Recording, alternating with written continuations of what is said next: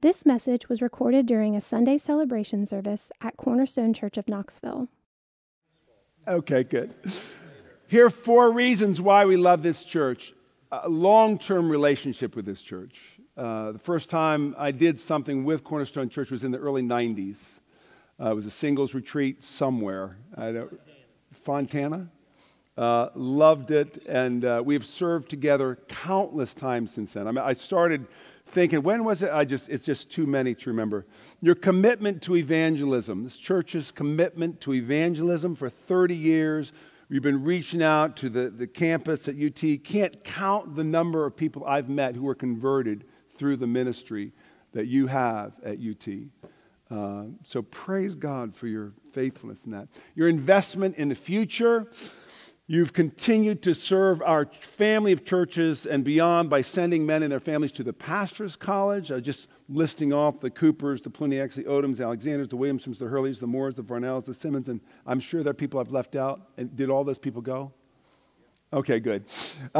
This was just off the top of my head because I like these things to be natural and spontaneous. That's a lot of people that you are investing into the future of churches, where lives are going to be transformed, where people are going to be saved. And finally, just your example of faithfulness. Whether you're experiencing favor or opposition, fruitfulness or pruning, you have remained faithful. And you know what Jesus is going to honor on the last day? What is he going to say? Well done, good and faithful servant. So thank you for your faithfulness, your example. Others have seen it and learned from it and benefited from it. And the greatest thing is that all those things I mentioned flow from your love for the Savior who has changed your lives and this church. So thank you, Bill. Thank you for the way you've led them so many years. All right. As you enter into the week of prayer, Bill asked me, I'm looking at my wife, and I'm so glad you're here. We have just had a fantastic day. All these things are coming to mind. With the leaders and wives of Cornerstone the last few days, we really do love this church, and I've been so glad that Julie's been here. She's my favorite person in the world, and we're just having a great time being together, and the fact that you guys are with us, that's nice too. So Bill told me that you're coming into the week of prayer and asked if I could speak on something that would motivate us and encourage us in prayer, and I could think of no better place to go than the Psalms. R.C. Sproul said, in the Psalms, we have a collection of 150 prayers that were inspired originally by the Holy Ghost. If you want to know how God is pleased and honored in prayer, why not immerse yourself in the prayers that He Himself has inspired? Why not immerse yourself in the prayers that He Himself has inspired? Well, I've been doing that for as long as I've been a Christian, and the last 30 years in particular, but in the last 3 years specifically, I have felt this call to press into the Psalms and not just know them, kind of be familiar with them, but have those words and those thoughts and those attitudes get into my soul. One of the ways I've been doing that is by starting to memorize Psalms, which I'd never done before, and that's just been such a rich, fruitful practice. So I want to speak from the Psalms, and the title of the message is going to be Praying Like a Psalmist. We're not going to have a specific text, although I prefer, and we prefer as a church to speak from a specific text to give God's word to us as He's given it to us. But I thought this morning it might be helpful to draw 4 principles from the Psalms that teach us how to pray to God, things that we should keep in mind when we pray, that the Psalms teach us. Now, this is somewhat arbitrary, because we could pick 100 things that the Psalms teach us about how to pray to God. But as I've been pouring through the Psalms, as I've been memorizing them, as I've been studying them, just asking God, what are you saying to us about how we should relate to you in prayer. These four things have stood out. So here's the first. All of life is under the domain of God and His Word. All of life is under the domain of God and His Word. We learn from the Psalms that everything we do, God is involved in. There's no part of life that He's not interested in. He's not just paying attention when we come together on Sunday mornings. He's paying attention to every moment of every day of our lives. He's not just interested in the religious parts. He's interested in all of it. There's no strict division, and you may have heard this said before, between our sacred time and our secular time. Between the time God really cares about what we're doing and when He's off somewhere doing something else. We are always and everywhere, at every moment, accountable to God and His Word. And what I'm going to be doing is just referencing Psalms throughout the message. So Psalm 139, verses 1 through 3, says, O Lord, you have searched me and known me. You know when I sit down and when I rise up. You discern my thoughts from afar. You search out my path and my lying down and are acquainted with all my ways. Now, God's not just interested in every moment of our lives. He wants to tell us how to live it. So all of our life is under not only His care, but under the domain of His Word. And His Word, a love for His Word, a knowledge of His Word, a trust in His Word, is crucial if we're going to pray in a way that pleases God. The Psalms begin, you remember, the Psalms begin, Psalm 1, with telling us there are two kinds of people. Remember? Two kinds of people. Those who delight in and meditate on and obey God's word, the righteous, and those who don't, the wicked, the sinners, the scoffers. That's the dividing line between those God will approve and those God will condemn in the judgment. The dividing line is our response to His word. Psalm 1, verse 5, therefore the wicked will not stand in the judgment, nor sinners in the congregation of the righteous. For the Lord knows the way of the righteous, but the way of the wicked will perish. Well, who are the righteous? Well, the righteous are those who delight in the law of the Lord and meditate on it day and night. And throughout the Psalms, we see that if you're going to pray in a way that pleases God, you've got to love His Word. You've got to know His Word. You've got to be familiar with it. You've got to want to hear from God. So Psalm 12, verse 6 says, the words of the Lord are pure words, like silver refined in a furnace on the ground, purified 7 times. Psalm 19, verses 7 through 9. The law of the Lord is perfect, reviving the soul. The testimony of the Lord is sure, making wise the simple. The precepts of the Lord are right, rejoicing the heart. The commandment of the Lord is pure, enlightening the eyes. The fear of the Lord is clean, enduring forever. The rules of the Lord are true and righteous altogether. The reason this is so important is because most of us, when we go to pray, we're not thinking about what God has said to us, are we? We're thinking about what we're going to say to God. It's prayer. That's what it is. We're going to talk to God. Well, you know what? Before we talk to God, we have to hear Him speak to us. Psalm 119, a whole 176 verses devoted to a love of God's Word. Verses 13 and 14. With my lips I declare all the rules of your mouth. In the way of your testimonies I delight as much as in all riches. Same psalm, verses 151 and 152. But you are near, O Lord, and all your commandments are true. Long have I known from your testimonies that you have founded them forever. You know, I was talking with a leader recently, in the past year, who was explaining to me the difference between the written word and the living word. And he wanted to make it very clear in his leading and in his teaching and instructing the difference between the written word and the living word. And he was trying to make the point that, you know, we're not worshiping a book. We're not in love with the book. We're not all consumed with a book.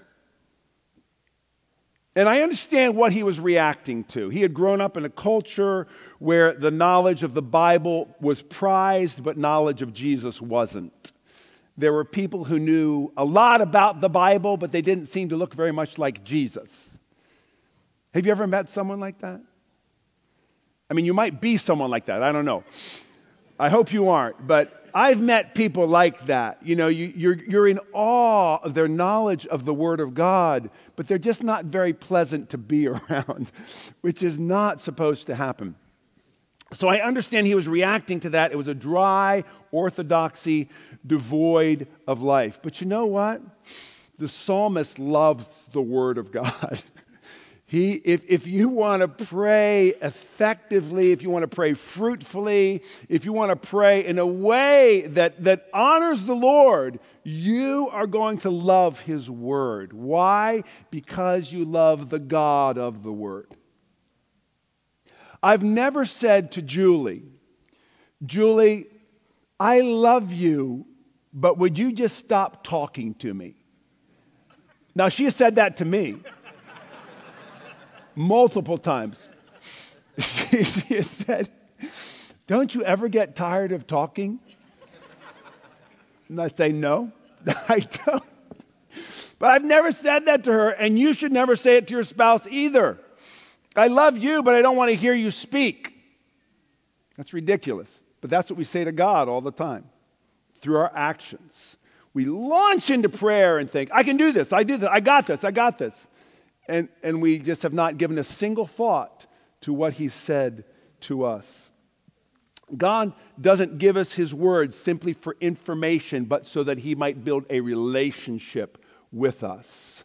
So He wants us to know that all of life is under His domain and the domain of His Word. 123 times the psalmist used the phrase covenant love to describe God's steadfast, loyal commitment to deliver and care for His people. And He wants us to know that. But we won't know it unless we know His Word, unless we love His Word. And while the written Word and the living Word are distinct, they cannot be separated. Because the written Word points us to the living Word, Jesus Christ. And you know what Jesus does in the Gospels? He points us back to the written Word. And He says, these words are faithful. These words are true. You need to pay attention to these words. He doesn't say, hey, you don't need the written Word anymore because I'm here. No, he bases what He says and what He does on the written Word of God. He is conscious of fulfilling prophecies in the written Word of God. So we want to pay attention to the written Word of God. It's a misuse of the Psalms to admire the psalmist's relationship with God and then go off on our own and try and figure out our own methods for prayer and our own views of prayer and our own opinions of prayer and our own means of knowing Him. You know, the word spirituality is really popular in our culture these days. It's been for a few decades now. I'm not religious. I'm not Christian. I'm spiritual. And you have to ask the question, well, what do you mean by that? Well, I'm spiritual. You know, I just know there are things outside what we can see. I don't know what they are, but I know they're there. So that I'm a spiritual person. You know, Oprah Winfrey would be a spiritual person. She's not quite clear on what it is. But you can tell there's something out there, and a lot of people are attracted to that. Why? It's so great. Why? Because we can make that spirituality whatever we want it to be. Here's the point. God has revealed himself to us. He's told us what he's like. He said, this is the way I am. And then to make it really clear, he sent Jesus, the Son of God. He said, okay, this is who I am. Some people like to find their relationship with God through creation. They like to feel God and commune with God through nature. Well, the Psalms tell us over and over and over, God's Word is how we know him. And there's nothing in our lives that exists outside the domain of him and his Word. So that's the first thing we learn from the psalmist. If we're going to pray well, we got to know his Word well. And that Word will point us to Jesus. But Jesus will point us back to his Word and say, know me through my Word. Second point. God wants us to know him not generically or vaguely, but specifically. He wants us to know him specifically. The Psalms were written, God gave us the Psalms so that our prayers and songs would move us to deeper engagement with God, to know him better, to understand his ways so that we might love him more and obey him more diligently and joyfully. We get caught up with people and think about how people are great and how they're worthy of praise. And in our man-centered, fanboy, American idolized, celebrity-obsessed age, the Psalms tell us there's something more worth giving our attention, time, affection, and adoration to than us. It's God, and he can be known. The Psalms tell us to give God glory and to praise him, and they are to do that, as I mentioned in the call to worship this morning, they are constantly pointing us to specifics of why God is so worthy of our praise and attention and adoration and obedience. The Psalms don't say, hey, love God, obey him, and, just do it. That's not what the Psalms say. Or the Psalms don't say, trust God in prayer, even though you don't really believe him or know him very well. But that's how we pray a lot of times. We pray half believing that God even hears us, half believing that God wants to do what we're asking, and half believing that God can do what we're asking. Why is that? Because we don't know him very well. And if you immerse yourself in the Psalms, I can assure you, you will get to know him. Of course, that's true of the whole Word of God. But we're talking about how the Psalms affect our prayer lives. They reorient us from a self-centered world, or even an other-centered world, which is an improvement on a self-centered world. Other-centered world is better than a self-centered world. But you know what's better than all of those? Both of those? A God-centered world. The psalmist can't get away from God. And when our world is God-centered, everything has value or importance or goodness in relation to God. And what the Psalms tell us about God and what motivates us to go to him in prayer are three things. His character, who God is, his word, which we've already touched on, what God has said, and his actions, what God does. Those three things, and I like to call it his worthiness, his word, and his works. Just because I like alliteration, helps me remember things. His worthiness, his character, his word, and his works. So I want to give you some of examples of this that show how the psalmists are constantly saying, know God, know the God you're praying to. Don't be content with this half-baked, vague, kind of foggy, cloudy idea of God, because your prayers are going to lack motivation. That's why we don't pray. One of the reasons is we don't believe God is as good as he says he is. Oh man, if you knew someone who was handing out checks for $1 million, would you go to see him? Well, not if you didn't think it was real, or not if you thought the checks were fake. Say, well, yeah, I've heard about that. Yeah. But that's how we are in prayer. I mean, God's not handing out checks for $1 million, just to be clear.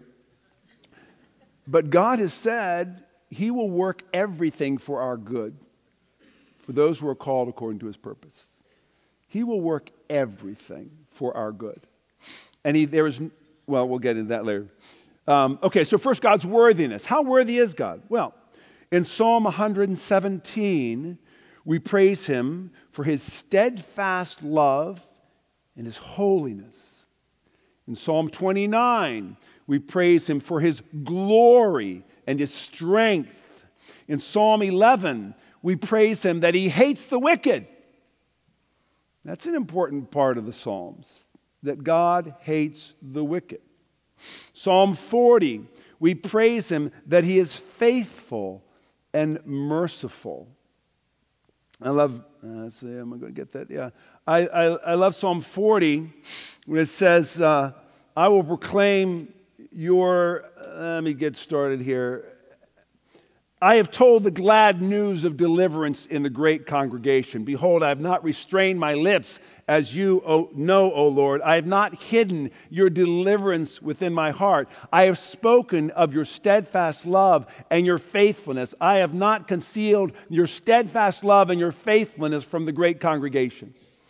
What's he saying? What's the psalmist saying there? He's saying, I want people around me to know who God is. I want them to know what he's like. So I'm going to proclaim these things. He is holy, not evil. He is generous, not stingy. He is faithful, not untrustworthy. He is omnipotent, not powerless. Now, those will just be words to us unless we have spent time meditating on the facts, the truths about who God really is. So, Psalm 115, verse 3 says, our God is in the heavens. He does all that he pleases. That's true. He is omnipotent. He is good. He's better than we could ever imagine him to be. Think of the kindest, nicest, most generous, gentlest, wonderful person you know. Maybe you don't know anyone like that. But if you do, that is just the smallest glimmer of how good God is. And any goodness you see in that person just comes from the Lord. We can't imagine how good God is. One day we're going to see him and we'll know. Right now, though, he's telling us, this is how good I am. He's worthy of our trust.